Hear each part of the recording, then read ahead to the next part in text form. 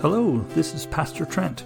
I want to welcome you to the Mountain Home Church the Nazarene Sermon Podcast. We are thrilled that you are tuning in to hear sermons from our ministries here at our church. It is our hope that the Spirit of Christ would be present with you as you listen today. I do want to take just a moment to invite you to reach out and connect with us. On our website, we have a way for you to do just that. You can visit www.mhnazarene.org/connect and fill out a very brief form.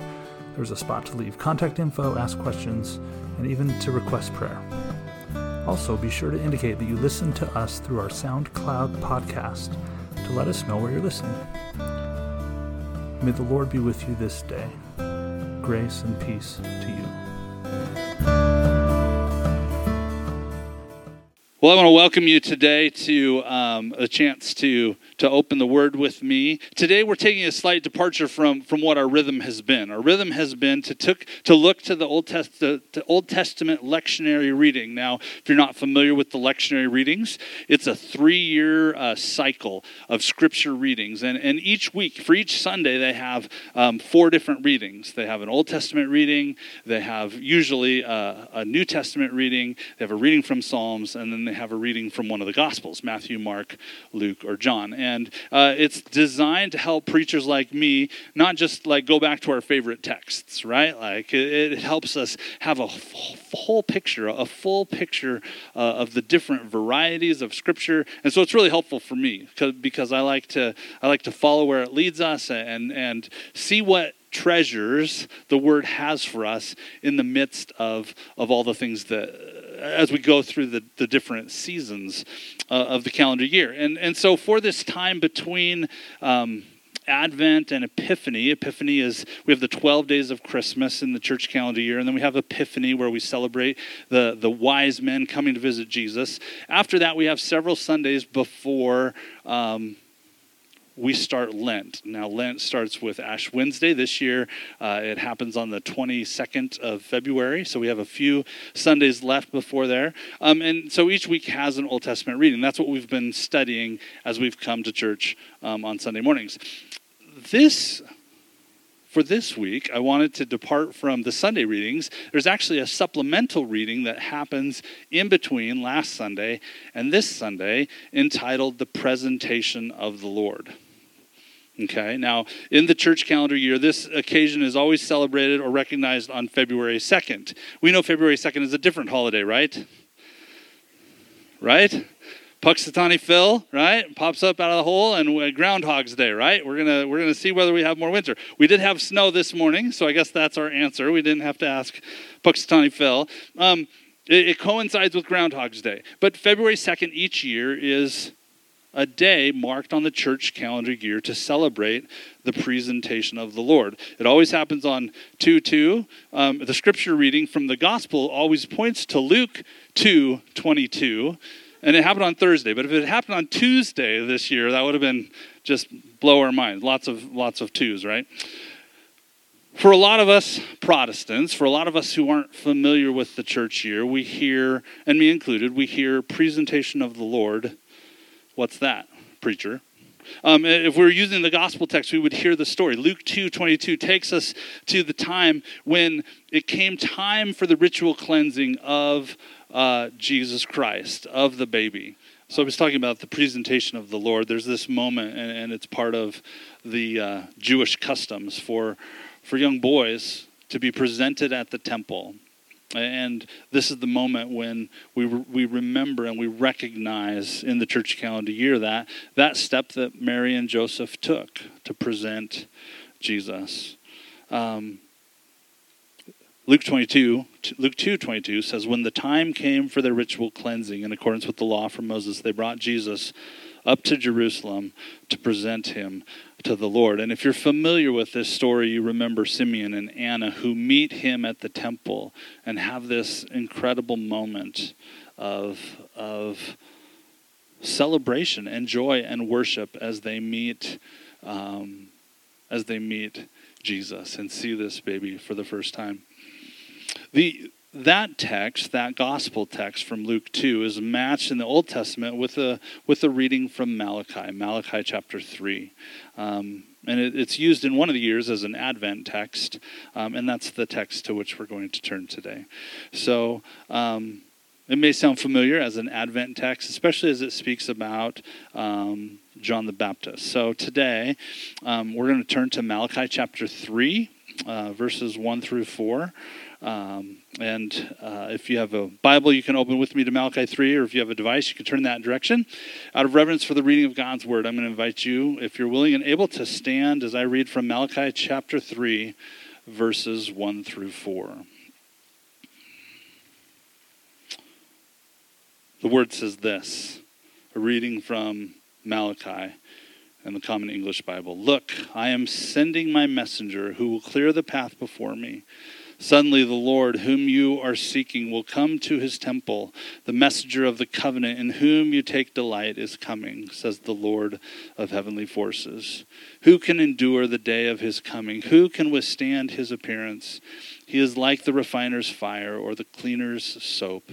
He will sit as a refiner and a purifier of silver. He will purify the Levites and refine them like gold and silver.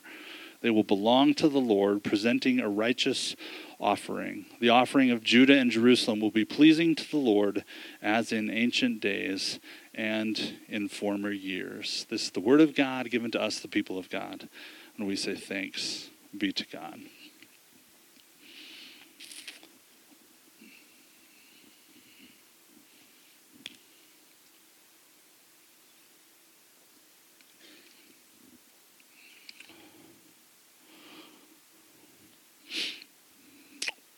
Ask a question as I get started, as I often do. And the question that I want to ask is, what are the things for which you are prepared? What are you prepared for? Have you met the survivalists, right? The ones who are prepared for pretty much anything to happen, right? Gallons of water tucked away. They're ready for the power grid to go down, ready for the grocery store shelves to be empty. They can feed their family for a couple of months or live off the earth.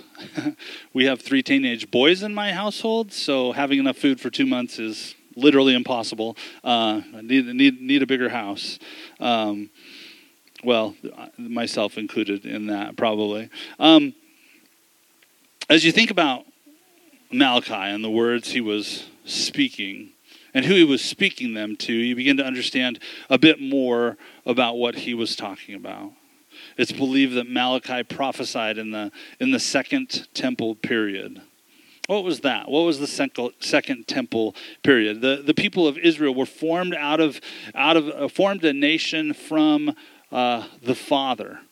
From their ancestral father, Father Abraham. Maybe you remember the song, Father Abraham had many sons. Some of you might remember that. Out of this, Abraham and his descendants, they had started to become a people and started to form a tribe, to form a people. And out of that, a drought drove them to Egypt. And they were enslaved in Egypt for a number of years. They started out on good terms in Egypt. And then they grew, and then the Egyptians said, well, let's conscript these folks and let's pull them in and we can enslave them, because that felt like a pretty good deal in there. And so they became enslaved in Egypt, and eventually Moses led them out. They went to the desert. They were supposed to go to their promised land. They kind of hesitated. And so then they ended up spending 40 years of exile in the desert. Eventually they finally moved into the land that was promised them by God. And after a long season with some good but mostly bad kings, the nation was sent into exile a second time. This time to the Babylonian kingdom. Jerusalem was captured. The temple was torn down. Eventually, a remnant was allowed to return. And what did they do? They built the temple back up again. So this is what's called the Second Temple period. After they had come back from the Babylonian exile. And fresh on their minds is this recent history. They had been stripped of their lands, taken away from their home, exiled to Babylon. And it's likely that much of what we read today as the Old Testament was written while they were in Babylon. Okay, for a long time, the people of Israel passed along in oral tradition the things that the stories that we have in the Old Testament. But as they lost their home, as they lost their land, and were exiled to Babylon, it's likely that a lot of what we have in the Old Testament was written down in that time. Why? Because they didn't want to forget. They didn't want to forget. They didn't have their rhythms. They weren't in power. They had to remember who they are and whose they were. And so much of this Old Testament was written down in that time, especially the Torah, especially the older passages, the stories of walking through the desert was likely written down during that time to preserve their memory and their identity. For the nation of Israel had to record their stories and their history. And they needed to answer the question, who are we? Who do we belong to? And who will we continue to be in the years and decades and centuries to come? And it's in this vein that this temple prophet comes into this picture. One of the writers I read this week, Angela Bauer-Levesque, says that likely Malachi prophesied as a temple prophet, kind of coming from the center of religious power. That's not the picture we get of most of our prophets. Most of the prophets that we picture in the Old Testament are kind of these wild and crazy dudes that do weird things to kind of prove a point, or to we have one prophet that intentionally married a prostitute as a picture for Israel to say, you've wandered away, you've been unfaithful. We have other prophets that did weird things and incredible stories of these men who in the message of God were faithful to do crazy things in order to communicate something specific to the people of Israel. Malachi kind of breaks the mold of that picture of prophet. Breaks the mold of some of those prophet stereotypes to which we are a bit accustomed when we think of Old Testament prophets. He's not this wild-haired, crazy man off the street who does odd things. He's making a statement or making a statement by some weird action. Malachi had status. Malachi had power and position and spoke for God as a temple prophet in this Second Temple period. The message that Malachi has is a message of preparation. For someone is coming. Like I said, this is very reminiscent of what we've learned to speak about John the Baptist, right? We understand John as preparing the way for the Messiah. And when this text is used in Advent, it's coupled with a text about John the Baptist. Here in this set of readings, it is coupled with the presentation of the baby Jesus at the temple in Luke. And what does the last half of that first verse say? Suddenly the Lord who you are seeking will come to this temple. And that's why it's paired with Luke 2:22. Simeon and Anna got to see this day and feel it and to celebrate and to rejoice, and were aware of it in that moment. And the prophet of this day, Malachi, as he prophesied, was not shy in speaking the truth about the coming of the Lord either. His call of preparation was clearly centered around one thing. As you read the text, as you look down through the verses to follow, his call for preparation was a call to purification. The preparation meant purification. Like what? Like the fire of refinement. Like purifying the rare and valuable metals of the day, melting the metals and boiling them so they're hot, molten, and the imperfections and the impurities would bubble to the surface so they could be skimmed off, leaving only pure, wholesome, integrity-filled metals for the day. Preparation for the coming of the Lord, unlike us, isn't buying generators, stocking up on groceries and toilet paper. It's not figuring out the one thing that will be most wanted, buying it up first. The preparation for the Lord is a preparation of purification, of making our lives pure before God. As we talk about the arrival of the one, my memory is taken back to another story that we find in the Gospels. Another story where the coming of the Lord Jesus, the coming of Messiah, the coming of the expected one is celebrated. Right? Do you remember the story of Palm Sunday? Do you remember the story when Jesus breaks in on the scene during at the start of Holy Week, and the people of Jerusalem respond? They clip down palms from the trees and they wave him and they lay down their cloaks in front of Jesus and say, "Here he comes. Here's the one who comes in the name of the Lord." And Jesus riding in as not as a conquering hero on a trusted steed, on horseback, but riding a colt or riding a donkey, rides into Jerusalem to the shouts and to celebrations. "Hosanna, Hosanna. Here comes the one who comes in the name of the Lord." And those who had a clear expectation of what Messiah would do, who knew what was coming next, they had a plan. He was going to go up to Herod's house, knock down the door, maybe blow the door open, take Herod out and say, "We don't want the Romans here anymore." But Jesus, as he enters the city, doesn't turn towards Herod's house, but turns towards the temple. And arrives at the temple, and seeing what he sees there, purifies the temple.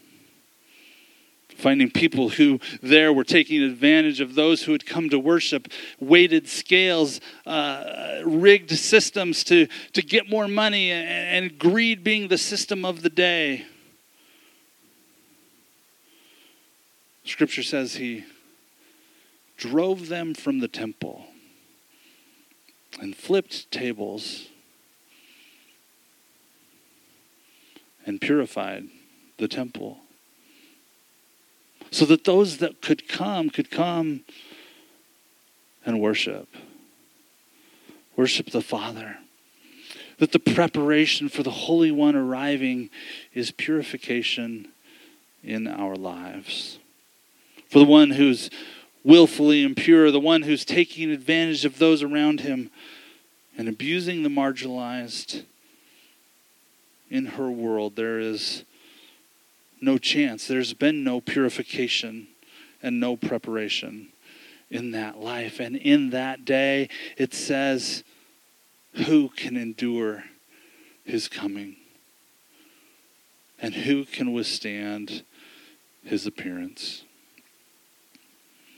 Here we see both the encouragement of someone coming, someone who is expected, that shows up on the scene and makes the difference. But here we also see a warning that these people who had neglected their duty to be God's people, that a time was coming. We believe to represent God's kingdom in the world in which we live today means we prepare ourselves for the coming of the Lord. We prepare ourselves through purification. Our call, the preparation of the kingdom, to live kingdom lives, to be a part of this economy of the kingdom of what God is calling us to do. Our call today, this preparation. To prepare for that means even more for us today to purify our lives. And what is the result? What is the result when we're able to skim away the imperfections and the impurities, when we allow the Holy Spirit to come and do the work that the Spirit wants to do in our lives? Scripture says when the Spirit shows up, there's fruit in our lives. The fruit of the Spirit's being love and joy and peace, patience. I was talking to somebody, I said, maybe it's time to think about patience. And this very honest response to me was, ooh, gross. Gross. When the Spirit moves in, the fruit of the Spirit begins to take hold in our lives. we are prepared. We are purified. What's the result when that happens? Verse 3 and verse 4 tell us they will belong to the Lord, presenting a righteous offering. The offering of Judah and Jerusalem will be pleasing to the Lord as in ancient days and in former years. I want the offering of my worship. I want the offering of my life to be holy and pleasing, a righteous offering. Amen? That's how I want my life to look.